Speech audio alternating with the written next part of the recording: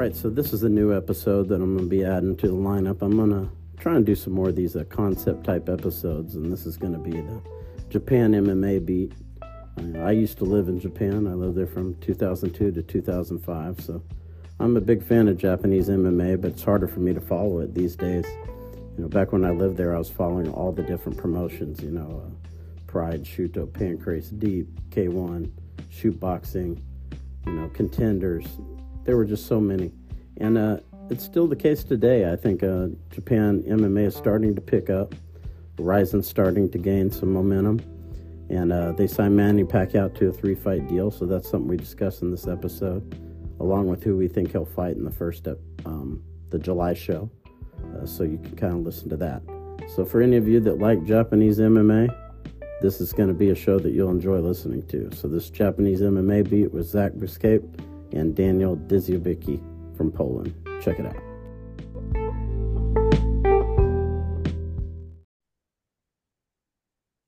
All right, so this is Todd Atkins, and this is going to be the first episode of the Japan MMA beat.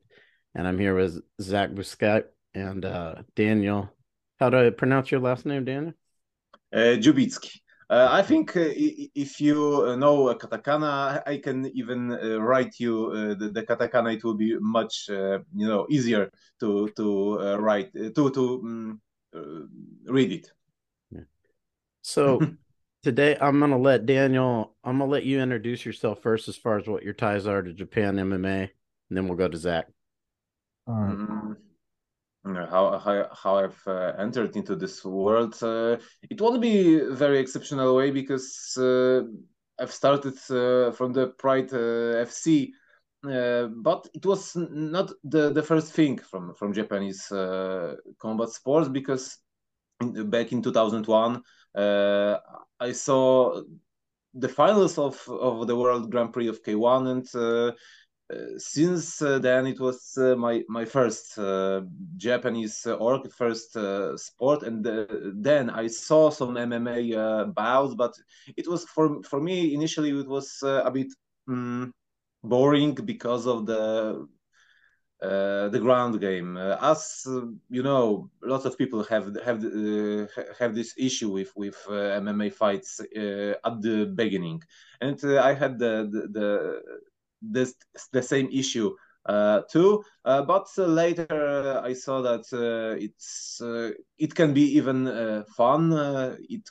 It's when you are watching this and more you can understand it more, and then I've started to catch some Pride events, and then it was Heroes, and then what was a Dream.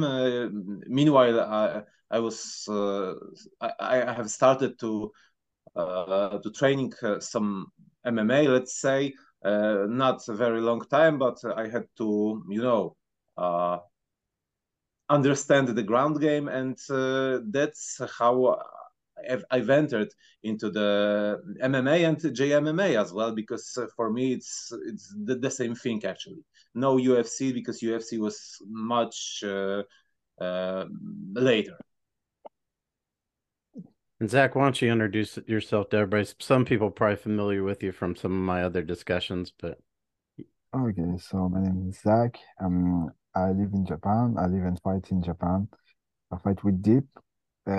How I've been introduced to MMA, my first contact with MMA was Pride FC. I went to most of them, Pride, Heroes, Dream, Juto. And then from there, I made myself familiar with some fighter, and I start working with them as translate, hand wraps, cornering, and that's how it went. yeah, and for people watching this, my first experience with Japan MMA was I lived on Oahu. I used to go to Super Brawl events a lot, and TJ Thompson decided to do some business with Shuto. So actually my first kind of exposure was Shuto. He brought Takanori Gomi and Naoya Omatsu to fight on the same card. They both won their fights very easily. And there was a video store right across the street, like a Japanese owned video store. and they had VHS tapes of Shuto and Pride for that matter. They had a lot of different stuff. I had a friend that was giving them some of this stuff. He was trading tapes with people, and he let them rent out these videos. But I watched a lot more Shuto before I kind of got exposed to Pride. So I would say Shuto was really kind of my first exposure. And then I Uh, also lived in Japan from 2002 to 2005. So I went to God knows how many events during that time, a lot. Oh And yeah, very fun times. Though lots of good shows of Pride. I've actually ordered the all the Pride library from some guy at some Polish board, some Polish forum. He was just recording the events on the DVDs. I have that big cake of Pride, the Pirate Pride DVDs. But initially, as I said, it was K1 and then the Pride, Shuto. I saw some Shuto events from 2008. It was Shuto Tradition 1. And the two things was special for me in Shuto. One thing, it was that you could strike into the back of the head and the standing knockdowns, the counts, 8 counts. It was until the rules that rules was active until the 2008, I think, something like this. And it was a really exceptional experience, I would say. I have even this is the original Shuto gloves from the yeah, uh, KOK and Bushido promoter Donatas Simonaitis, who had very close contacts with Japanese organizations as well. so today, let's kind of Zach, since you're there, let Yes. tell us what like the biggest thing is going right now as far as the most recent news. Oh, so we have Rising, who announced events. They announced three of them. So there's one going on April 1st, which has some fight. The card is not final yet, but there are not already 5 fights.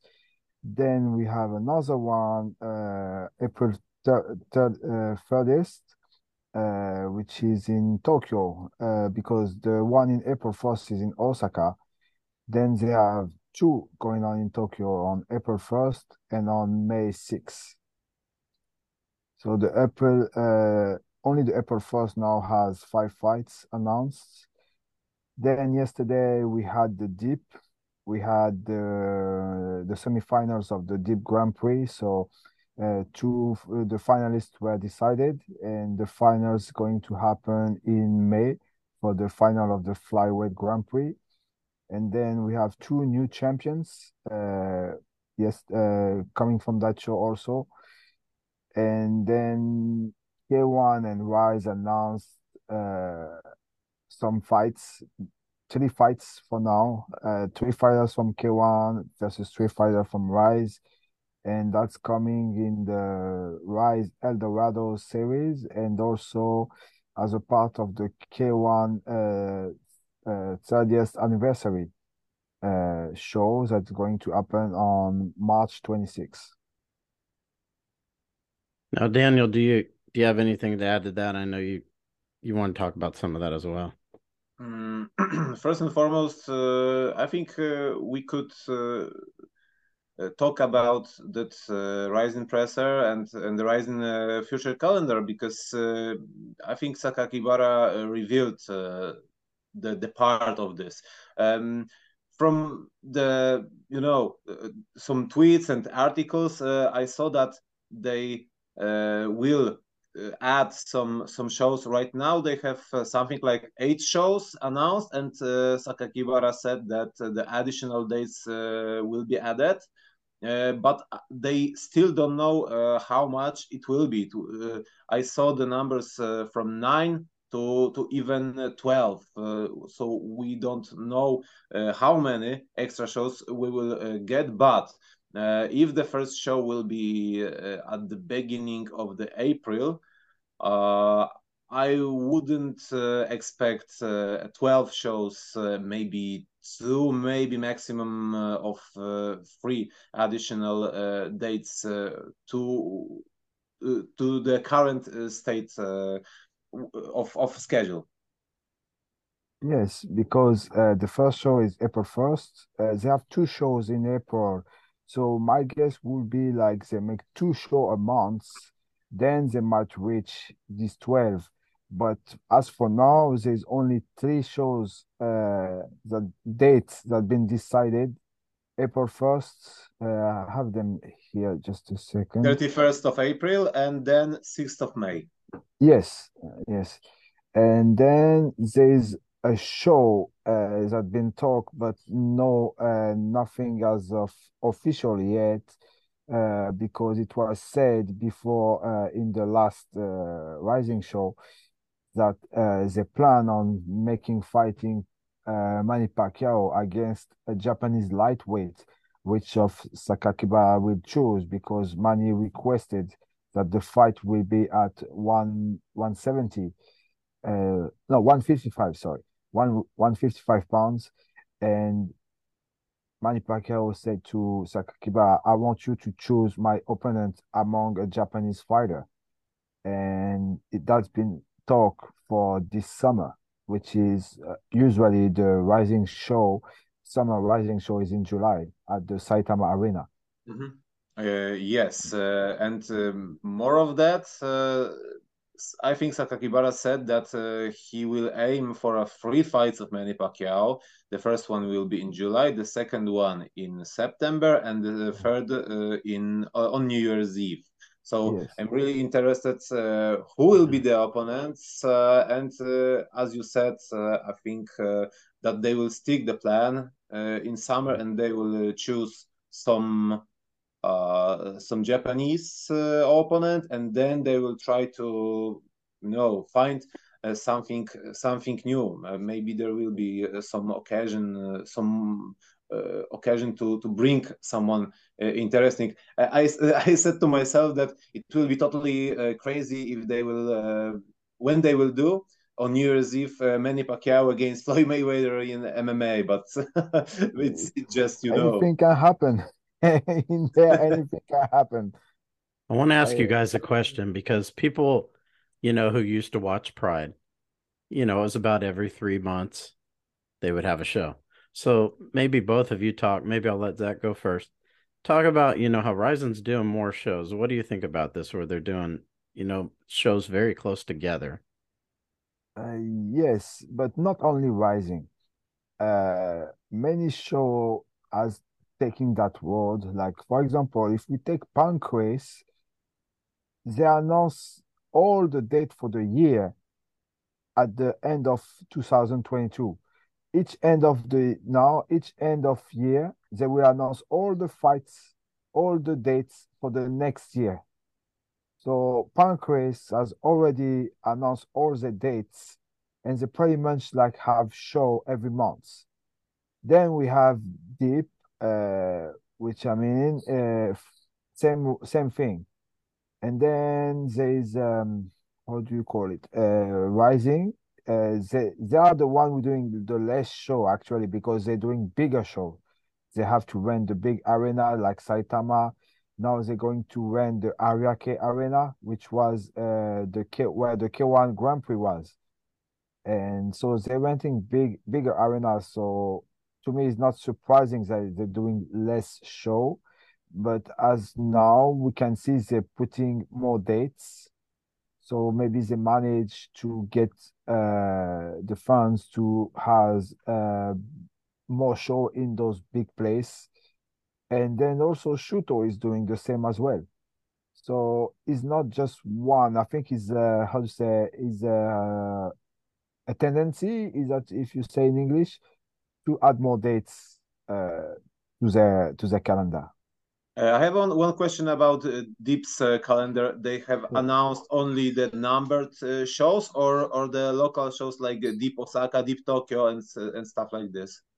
So now the next show is February 18. So February 18 is the Jewel series. So it's the only Oh yeah. women's. And then on that same show, same date, we have the Future Kings. So Future King is kind of the tryouts for Deep. So they have maybe 70 fights. So they have like 8 weight classes, and all those classes are tournaments. And depending on how much people applied for the tryouts, it can go to, like last year it was 72 fights. So that's happening on February 18. Then on March 25th, we have the Tokyo Impact, which is like UFC Fight Night. So is they have new talents, and they're showing skills. Uh, that's includes like 12 fights, and they have one in the morning and one at night. So is they have volume one in the morning on March 25, and at the evenings they have volume two. And they do like 8 volumes a year for that series. Okay.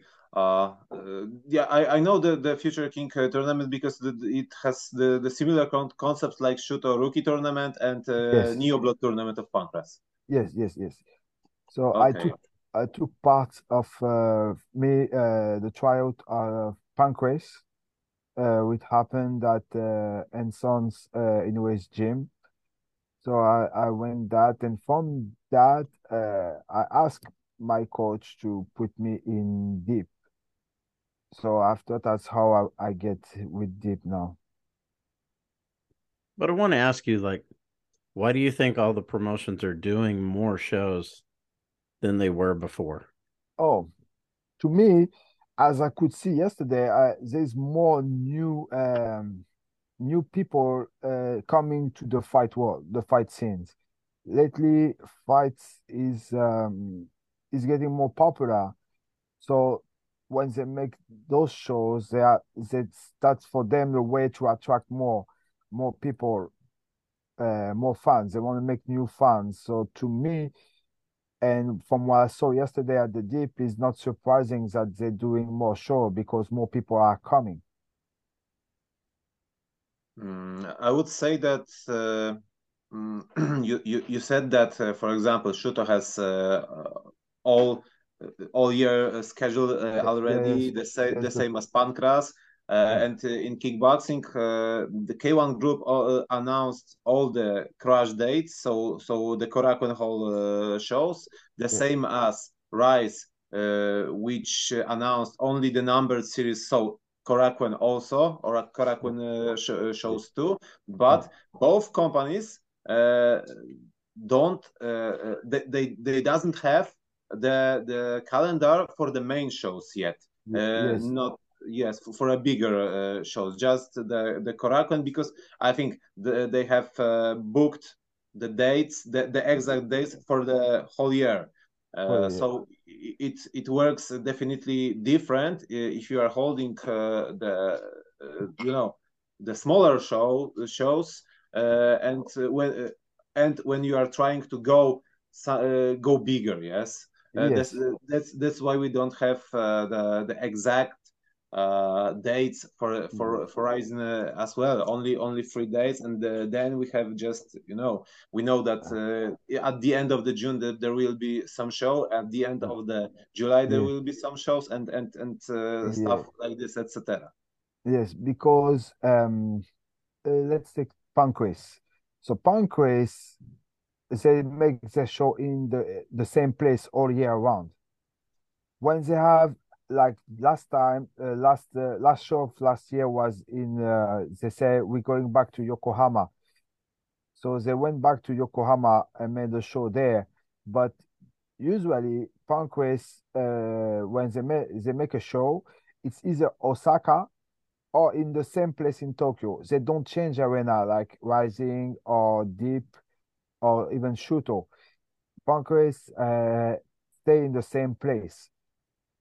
So I think that's why they can announce all the years fights with the numbers and the new blood and everything because they know from the get-go that they're going to stay in the same arena. Now, I want to I touch on think something with so. both of you. Um, Zach, you mentioned you're starting to see more new people. This is obviously been a big deal for the past, right? Japan's kind of fallen off. Sounds to me like since I talked to you last and now that it's gaining momentum.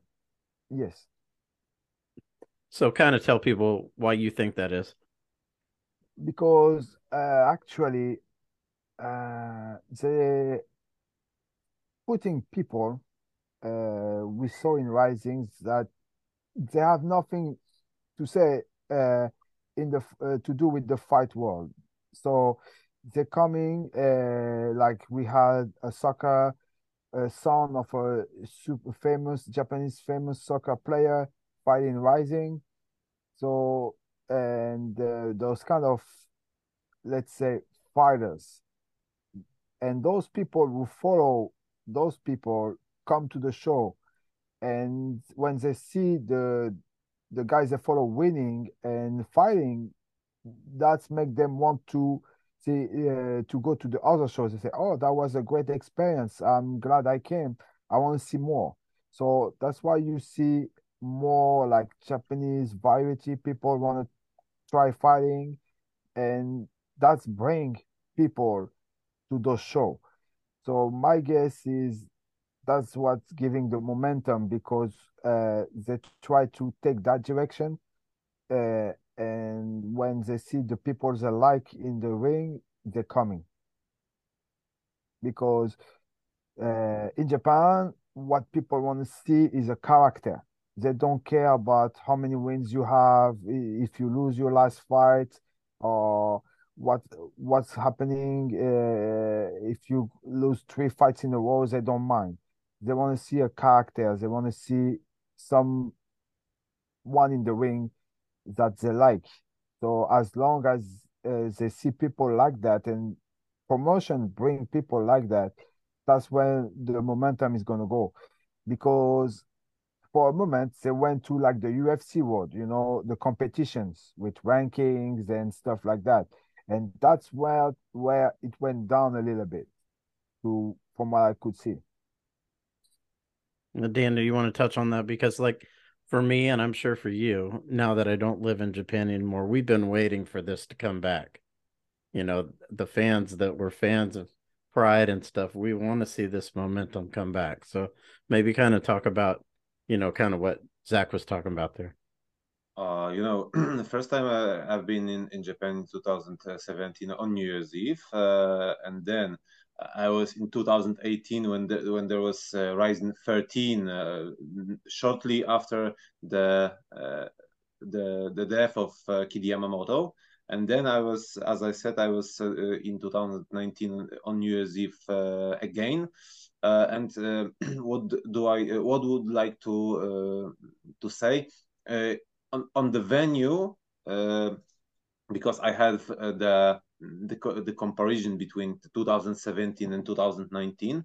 And there was a double shows because in 2019 there was a Bellator Japan, but we all know that the most part was done by Rising, and I would say I would like to say that the attendance was much better in 2019. In 2019 for the Bellator show, it was the biggest attendance, biggest number of tickets sold in the history since the beginning of the Rising, when they have started to hold shows 2 days before the New Year's Eve. We all know that on New Year's Eve 2019, the Saitama Super Arena was sold out. The 30,000 of people were there, so it speaks itself. The momentum got stunned a bit by a pandemic, because we all know that all the restrictions about the migration, the bringing foreigners, the problems in with the the number of tickets that can be sold. We all know that initially it was 50% of the capacity of the whole arena, but right now we are very close to the state that we had before the pandemics. I think that government even allowed to cheer from the stands that it was forbidden a couple months ago, from what I remember. Yes, because now when you go to the shows, before you were not allowed to upload. You were just allowed to watch. Now you still have to wear a mask at all time, but you can actually scream and cheer inside the arena. So when I fight in deep, it was so silent because I fought during the pandemic, and so silent. No one could applaud, no one could scream. It was like super silent, and I was allowed only one cornerman, and he had to wear a face shield and a mask at all time. Since we arrived in the arena, he had to tape my hands with the mask and the face shield. But now there is more the regulation for fighters. Now they're allowed to have three cornermen. They're allowed to, like before. It came back like before when you in backstage and everything. But everyone still has to wear a mask and all that.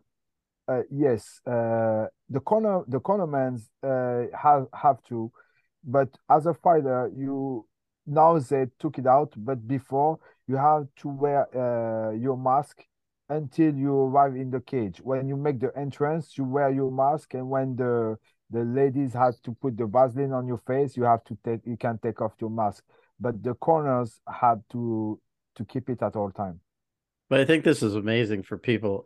This is another thing. Like people have never been to Japan, like you're saying. Now you're allowed to cheer. Yes. It's amazing that people follow these rules. Like in America, they would never follow these rules. Yes. And Zach, also, okay, yes. okay, go. Oh, yes. When you go to arena now, you have to when you general attendance, they require you to scan a screenshot, and on those screenshot you will have it takes you to scan a QR code. Sorry. Then you scan this QR code, and then it takes you to a page where you have to write your name, your seat, and everything. And then when you register that for the COVID restriction, then you're allowed to enter the arena. That's what they do now. And in smaller show, when you buy a ticket, they put pens, and on behind of your ticket, you have to write your name, phone number, and mail address. And then you're allowed to enter the venue. Go ahead, Daniel. I just wanted to say something about Zach just said before I have started the pandemic and the restrictions topic about the character, because fighters like for example Aguilera, Full Swing, Shoji wouldn't exist in a major promotion in the West because they have weak record, but they are extremely entertaining, and they are I would say made for the Japanese combat industry, because we all know that this kind of fighters they are not bad. Don't get me wrong. We all know that the record in Japanese MMA isn't something like in the West, or even worse in boxing. In boxing, if you have one or two or three losses, you're maybe not done, but you don't have you are not that strongly promoted to be the future champ.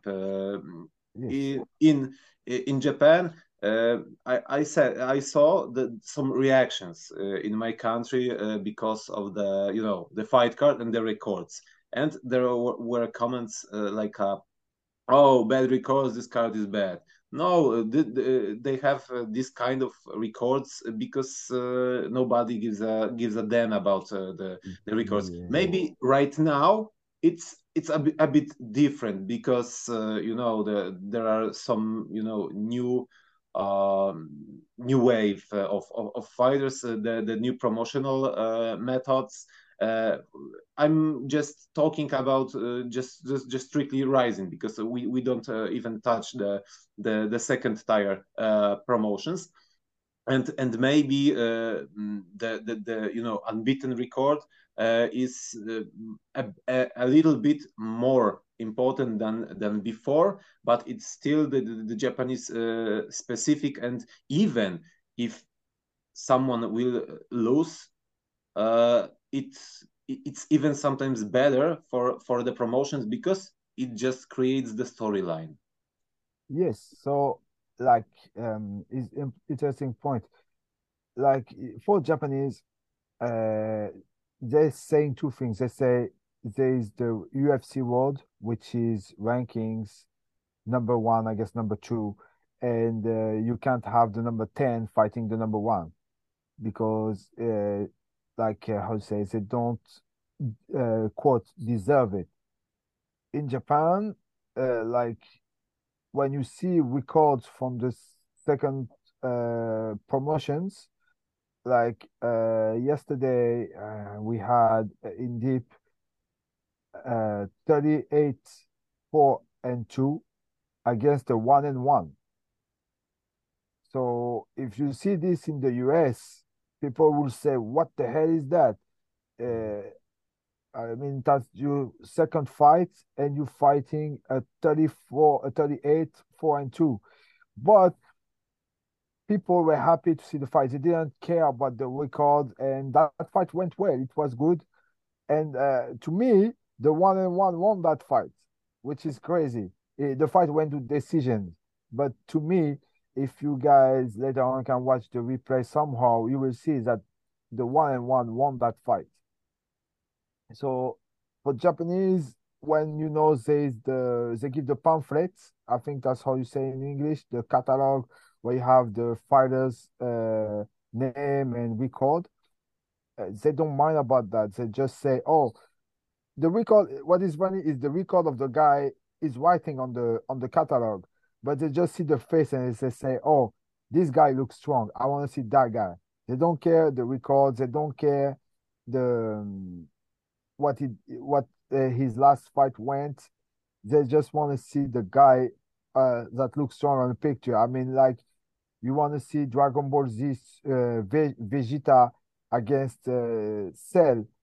You don't care the record. You just know it's going to be a good fight based on how they look like. And I think that's what Pride and other show was before. Now let's kind of talk about, because Zach, I know you and I talked about this a little bit, but I want to get Daniel in on this also. Let's talk about who you think Pacquiao is going to fight in July, because obviously that's something the world MMA world would be interested in. In my opinion, there are some candidates, but the possibility is the first possibility is fighting Takanori Gomi, because it's the same weight class. It's 155. Moreover, Gomi has some, let's say, boxing experience with Tenshin. Many people says that he even outboxed Tenshin, who is a contender, boxing contender. He just passed his boxing license very just this week, I think it was, and I think that it would be just fun fight, it would be some kind of collision of the worlds, because we all know that Gomi originally wasn't a pure striker. He just taught some things in striking. He had a very strong uh, power punch, and he started to knock out his opponents. So we all know how good Manny Pacquiao was in the past. He had several boxing titles, and it would be just, I think, kind of interesting confrontation of the worlds. Yes.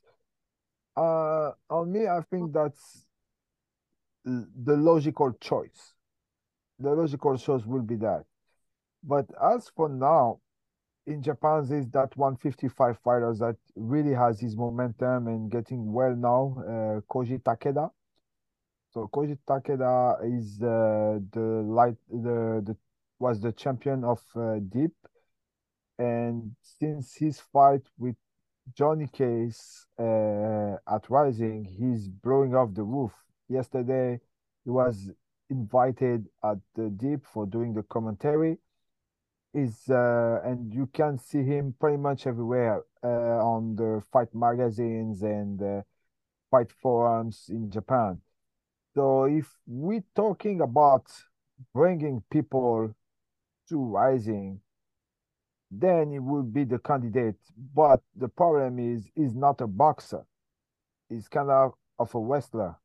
So that would mean Manny Pacquiao will fight a wrestler instead of a boxer. Gomi is more a striker than Takeda.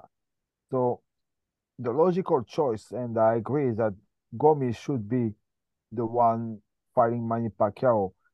And then if things go well, maybe fight Koji Takeda. If we're talking about the quality and the skills of the two guys. I think Gomi should be the one fighting Manny Pacquiao. Actually, in lightweight in Japan, you don't have many pure strikers Yes. in MMA right MMA. now. In just in general, Yes. partly because of the lower class started to appear in the bigger promotions, that all fighters who fought in Pride in Pride lightweight, if they would start their careers today, I'm not sure if all of them would fight in the lightweight limit. I think that many of them would drop to the featherweight or even the bantamweight. Yes. And but that was the time when the lower categories was just 155 on, or just 73 kilo, as it was in Pride, just to mix up the welterweights and the lightweights, and Yes. just Gomi and Max Sakurai. Yes. And that's why you had, for example, Imanari in Pride. Right now, you don't. The typical lightweight lost its momentum because of the conditions of the market, and the fact that the lower weight classes just exists on a bigger scale. Yes. The fighters are not forced to just fight in the higher limit like Kid Yamamoto in the past. Yes. Because now it's true, because now we have Rising made this I think bantamweight Grand Prix that happened. Then now we have Deep that doing two flyweights, the women's flyweight and the men's flyweight. So the women's flyweight was won by Rin Nakai, and yesterday we have the flyweight semifinal happened. So I think lately the bantamweights and the flyweights are the highlighted classes. Do you think that the winner of Deep Grand Prix male tournament of flyweights will get a spot in the future Grand Prix of Ryzen, if it will happen this year, because we don't know. Sakakibara said it will be flyweight or featherweight. Yes, I think lately the featherweight is more talked about. The featherweight Grand Prix among fighters at the gym, that's the one we're talking more about. But I think if flyweight Grand Prix is indeed decided, of course, I think the flyweight, deep flyweight Grand Prix winner will have his shot in the Rising Grand Prix for sure. Now, do you think they're going to feature yeah. Ren Nakai more in Ryzen, you think? As for Win Nakai, I'm not sure, but why not? Maybe on the new active show, or maybe on what she does after her next her show next week. Maybe, yeah. So maybe the Bellator clash with Kana Watanabe against Rin Yes, Nakai. It would be good matchup. yes, that will be a good fight. Since you brought up Now, Bellator, yes. I'm sorry, Zach, were you going to say No, something? no. No. Please go ahead. No, since you brought up Bellator, since it was recently, I know I talked to Zach about this a little bit, but I want to get both your thoughts on what you saw. Now, Zach, I know what you said, so we'll let you go second. Maybe Daniel, Yes. you go first on this one.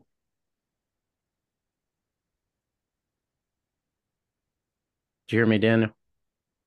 Yeah. Yeah, I want you to go first as far as the Okay. Bellator Ryzen thing. I've talked to Zach about this, so I kind of know where he's at on it, but I want to hear what you have to say. Do you want to say my opinion about the fights, or just that cooperation? Just the overall. I don't know what was your reception of the that Bellator against Ryzen series on New Year's Eve, but I was kind of disappointed both by the tactics of the Bellator guys and the outcome of the fights as well, because I think at least two fights the decisions were just a bit. I was not sure about the decisions, but in general, the cooperation. I think it's meaningful because it's since the start of the Rising, and there was Bellator. The Bellator has been since the very beginning of the Rising. As when you will see when you will take a look at the first two cards of Rising in 2015, you will see how many fighters Bellator sent to Japan. Just this, we all know that there were some guys from the different organizations in the Grand Prix, and Bellator always sent just good guys, high class guys, because in KSW it was like oh, we don't need that guy, so we can send him to the Japan. And it was that kind of attitude. For example, Walid Ismail always was sending his champions from Jungle Fight. And from what I remember, there was a plan to send a Bama champ to the first Grand Prix, but he got injured, and the replacement wasn't that good.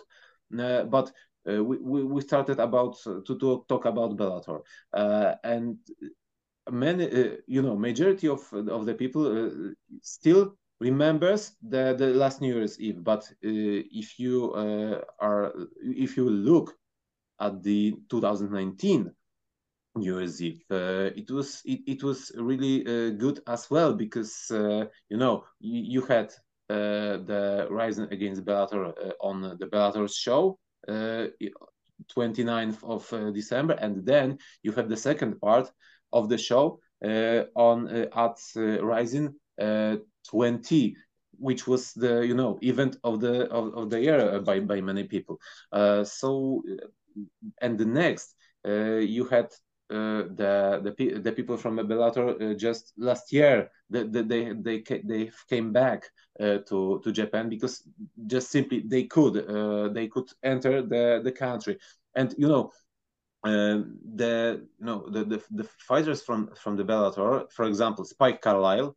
Spike Carlyle's performance at the Rising 35 was much better than all the Rising against Bellator on New Year's Eve, despite of the star power, the names power on just on paper. But from the other hand, when they have announced all the series Rising against Bellator, it was it had a very strong impact, and many of MMA media. It attracted the attention of many MMA media, and this was actually the best side of the whole last Rising against Bellator clash. And I think this is the most important Rising's partner, considering that they would like to have their first show in the USA in Hawaii in June, but we still don't know if it will happen or not. Yes, because to take you on the Hawaii thing, they had the tryouts. They had a tryout and they took at the Rising Folly one of the winner of those tryouts. And then to come back with yes, so sorry, I think yeah, the Hawaii show is definitely going to happen, but it's a question of when. And for Bellator, so on the paper, the fight where the card was very strong on the paper, but Japanese fans didn't like the outcome of the fight, and many people were like, "Why in those fights, fighter didn't take as much risk to get a finish?" So that was the main complaint. So they were the main complaints that like for example, if we take Horiguchi, he had many time he could finish Ogikubo, and fans were complaining why he didn't finish the fight.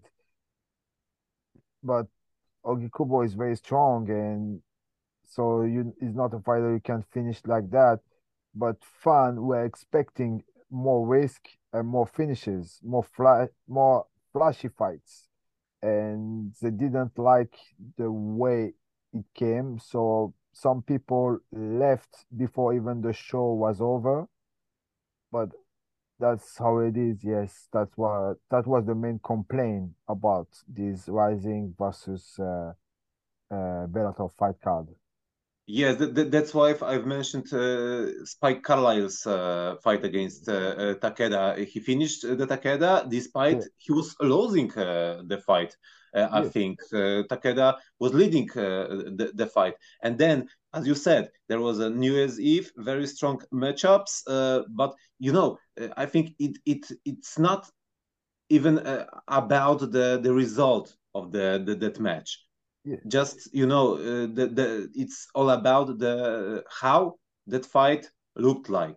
It was yes, just less risk, very very calculated, very tactical fights, not a single like Horiguchi's fight. For example, Pitbull was yes, fighting with Kleber. He was, from the other hand, he was very smart to not go to the ground with Kleber. But yes, from the other hand, it was very, static fight, and let's.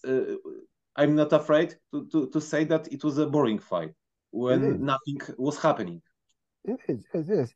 Many fans found it that way. Many fans, yes. And most of the fans, they wanted to see Pitbull fighting AJ McKee. They were like, why Bellator didn't do that. They should have done the fight in Japan, AJ McKee versus Pitbull, and on the other end of the card, put some Rising versus Bellator fights. So that would be big, a stronger strength for the event. You have you have the Rising title matches, and you have the Bellator title matches, plus Rising versus Bellator fight card. That would be amazing.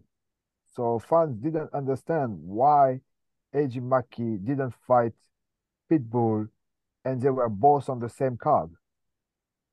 I forgot about it, but people was expecting a lot more from Pitbull because of his brother's performance in the Grand Prix, lightweight Yeah, Grand Prix in 2019. Pitbull's very flashy. He knocked out all of his opponents through the final. So it was totally different performance on UFC by Patricio than Patrikis fights back in 2019. So yes, I'm not very surprised about the reception of yeah, this. yes, But you did say, Zach, like coming out of this Ryzen show, you felt like it did help the momentum of like Deep and some of these other events. So even though maybe there were some low yes. points with the fans, the actual result Oh was yeah, good. yes, yes. Thanks to Rising 40. Rising 40 was a very good card. Uh, Good performance, a lot of finishes, a lot of flashy fights. People who were not familiar with the fight scene, they came, and when they see this finish, they were like cheering and everything. So because something was happening, and I think that the Rising 40 was better well received than the Rising versus Bellator card because of the performance of the fighters and how the show went, finishes after finishes, and that's helped the momentum for sure. Yeah, I saw the many people reaction. It was like during the first part was wow, what's happening? Knockout, knockout, no, and another knockout. Yeah, wow, the card of the year. But the best just will just come for a couple of moments because there's Ryzen versus Bellator, and then the Ryzen against Bellator happened, and everyone was like just big disappointment Yes, because everyone was pumped up after the first part. yes. Because if you remember, I was there with Sydney when he fight Michael Chandler. So the Bellator was in the Yes. morning, and then afternoon we had the Rising show. So in the I morning, remember. Okay, go uh, go ahead. oh, sorry about that. In the morning we have the Bellator, and it was like the Bellator cage, the Bellator production, and on this time it was everything in the Rising Ring. So it was kind of the feeling was kind of a bit different, but it was interesting also to see Rising Bellator fighter fighting with the Rising rule in the Rising Ring. So it was kind of two different events because the first Bellator versus Rising in the morning it was Bellator event, so you had to follow the rules of Bellator. So there's no stomp to the face and no soccer kick. But at the Rising 40, they were. As you are talking about 2019, yes? Yes, yes, yes. Yeah. As I remember, the usually before the pandemics, the all the Rising shows was starting uh, at at 3 p.m. Yes, And that New Year's Eve as well. But that Bellator have started 3 hours earlier at noon. yes, Uh, and I remember that there was about 6 fights of under Bellator rule set, and then that was after the Fedor against Rampage. That there was intermission, and then there was a Rising portion with under Rising rules, even in Rising's gloves, and with Rising production, even with all the VTRs from Daisuke Sato. And it was a really crazy mix because all enclosure was a Bellator big cage. It's even bigger than biggest UFC cage. And right now you have that crazy mix because you have Bellator, but mixed up with the the front of Bellator, but inside it was all Rising. Yes, that was insane. That was great. And but my favorite was the 2005 Grand Prix. I was with King Mo in the corner, and that was crazy because they had all those promotions. They had Bellator, they had Jingle Fight, they have the Bama, they have the KSW, those guys, all champions from different organizations in one Grand Prix. That's what I want to see again. And then, but unfortunately, they didn't do again. But if they do that, that will be the killer thing. They have now the momentum of fans and excitement that they bring with Rising 40 and everything.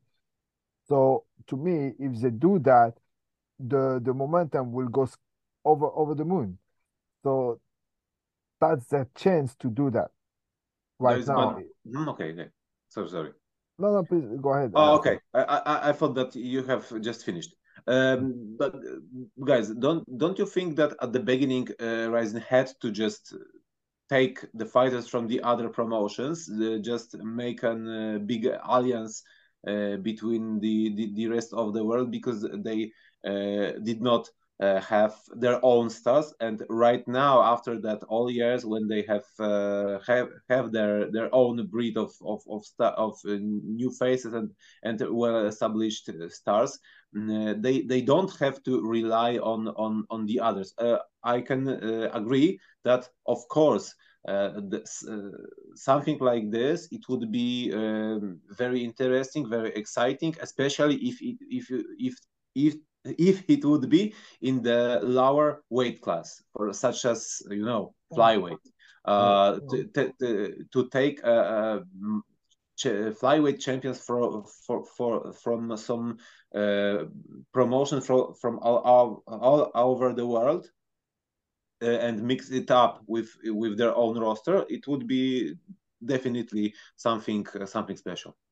Yes, because Rising said from the get-go, they are not a promotion with their own roster and everything. They are a platform, and they want to take those fighters from different show and give them a platform where they can fight each other under the Rising Federation banner. So from the beginning, when they launched the Rising show, that was the original plan. I don't know if that plan changed over the year because they created faces and character with those Rising show. But the original plan was to take fighters from all over promotion in the world and give them a platform to fight each other in Japan.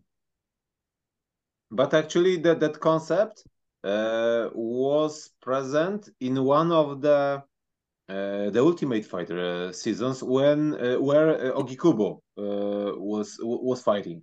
He was a shooter representative, and they have took all the champions from all over the world, from the maybe not major promotions, but from promotions all over the world in bantamweight. So it was a kind of interesting concept, and they have never repeated that. Yes, because there is that problem. I think I'm not sure if that, but I think it's play a major part of that. When we had, for example, the UFC in Japan, the UFC was has their times official time for pay-per-view in the US.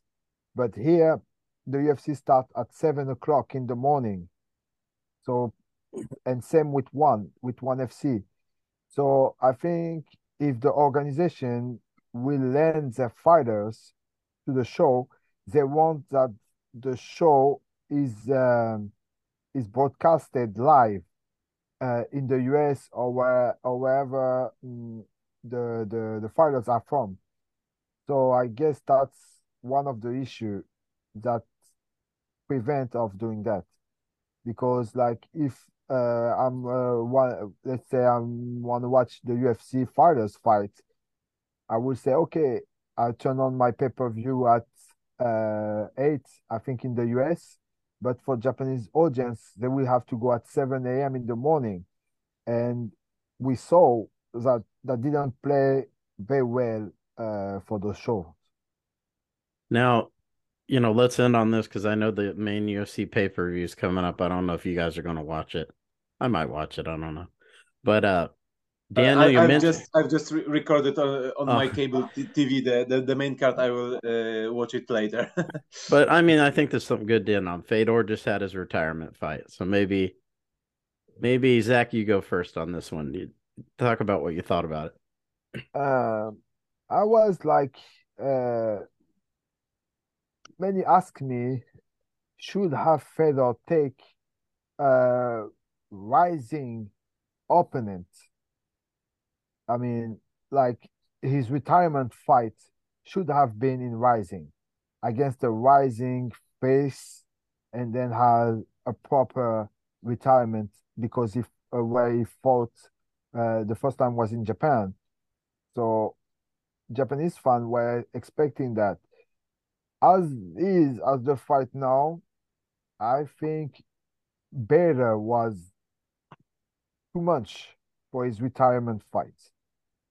But it's sad, to see the legend go, but it is what it is. I hope that some arrangement can be made to have to make Fedor come back for a retirement fight on New Year's Eve in Rising. That will help the show to have Fedor on the card and to have his should I say proper retirement from MMA. I would like to say that yes, it was sad to see, the loss like this in the first round, very first round against the current champion. But from the other hand, I can get the sense of that matchup with Ryan Bader because this is a fighter that who is considered as the heavyweight greatest of all time, and I would like to say that maybe I can get the sense of matching up and putting him in the title fight of one of the best organizations in the world. For even if he lost, that you can say that he fought from the high for the highest goal, and this is the way like he has ended his career fighting for the highest goal. So I can get the sense of making it by Of Bellator. course, yes. To me, I prefer to see him lose against a high-profile opponent, trying to get the goal to get the best uh, of what he could get for his legacy, than just take an opponent that he can beat, so people can see him retire while winning.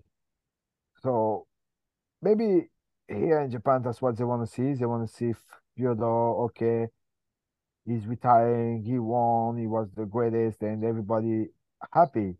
But sports-wise, for his legacy, I prefer to see him trying to win and lose against a high quality opponent than just take a beatable opponent to leave clean. Moreover, that the Bellator was they was talking that the fight with Rampage is his Japanese retirement Yes, officially. yes, I think that too. So you think he'll have one more fight in Japan? I don't think Uh, so. to me, no, but anything can happen. But as is right now, I don't think so. I'm in You total know the agreement, though. I think it should happen in Japan. I don't know why they. I mean, I know Fedor wanted the fight. It's not like they just said, "Hey, go." He wanted to do it that way, but yeah, it just seems wrong on so many levels that Japan is where he should have retired, no doubt about it. And they could have Yeah, gave him whether he won or lost, because it's Bellator, like he lost, and it's like, you're great. We brought a few guys out to see you. Bye bye. Japan, even if he lost, they would have gave him the heroes right off. you that's know what. I think from the business point of view, Bellator wanted to have his retirement fight at their own show, not to lend him to the Rising for his last fight. From the business point of view, if they would like to have his last fight in the career in Japan, they would have to set up the date in Japan. We all know that making a show in Japan, especially for the foreign promotion, isn't too easy. Like we could see with one championship, for example, or even UFC a bit earlier. And to have the show, to set up the date, you have to um, have lots of factors that should be done. The venue, the proper fighters who are available at the date, and many other stuff. I think that Bellator just made it in the easiest way that it's profitable for them. Yes, like because Fedor is a Bellator fighter, so to me that makes sense. But he's the Pride heavyweight champ, so he was the Pride figure. So to me, maybe just bring him for an apparition. So he come in the ring and he say thank you Japan or something like that. But something at some point has to happen in Japan. But of course, Bellator wants to keep Fedor because he's signed with them, and that's a Bellator strength. So to lend him to promotions, they have to find the proper fight, the proper dates, and set up everything again. That will take a lot of work and money. And you know what happened? We are talking about the Fedor's last fight in Bellator, not in a different promotion. This is the point. Yes, Yeah. yes. Well, I think that's something good to end on. I know the pay-per-view's coming up here. And I want to thank you guys for taking the time to do this. And Okay. whenever you guys want to do another one, if we have something good to talk about, we'll go ahead and do another one. So everyone checking this out, signing off, Japan MMA Beat episode 1 with Daniel and Zach. Take care.